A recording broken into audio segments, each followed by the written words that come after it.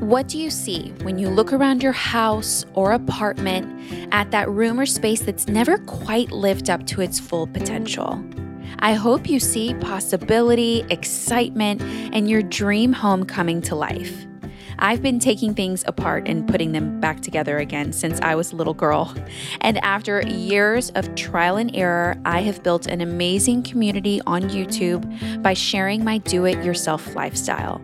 From renovating my 111-year-old home in Texas to figuring out the perfect design for a coffee nook or living room, I am not afraid to get my hands dirty. I am not afraid to try again because part of the process is learning as you go. In this podcast, I am breaking it all down, step by step, story by story, of how I managed to do it all with my own two hands.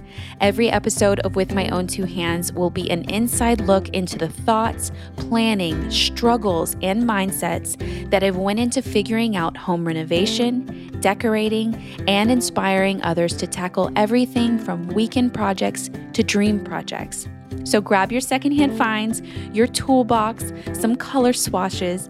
It's time to trade your ear protection for some headphones as I share everything I've learned through renovating my own home and DIY projects and give you tips on how to turn your blueprints into a place to call home.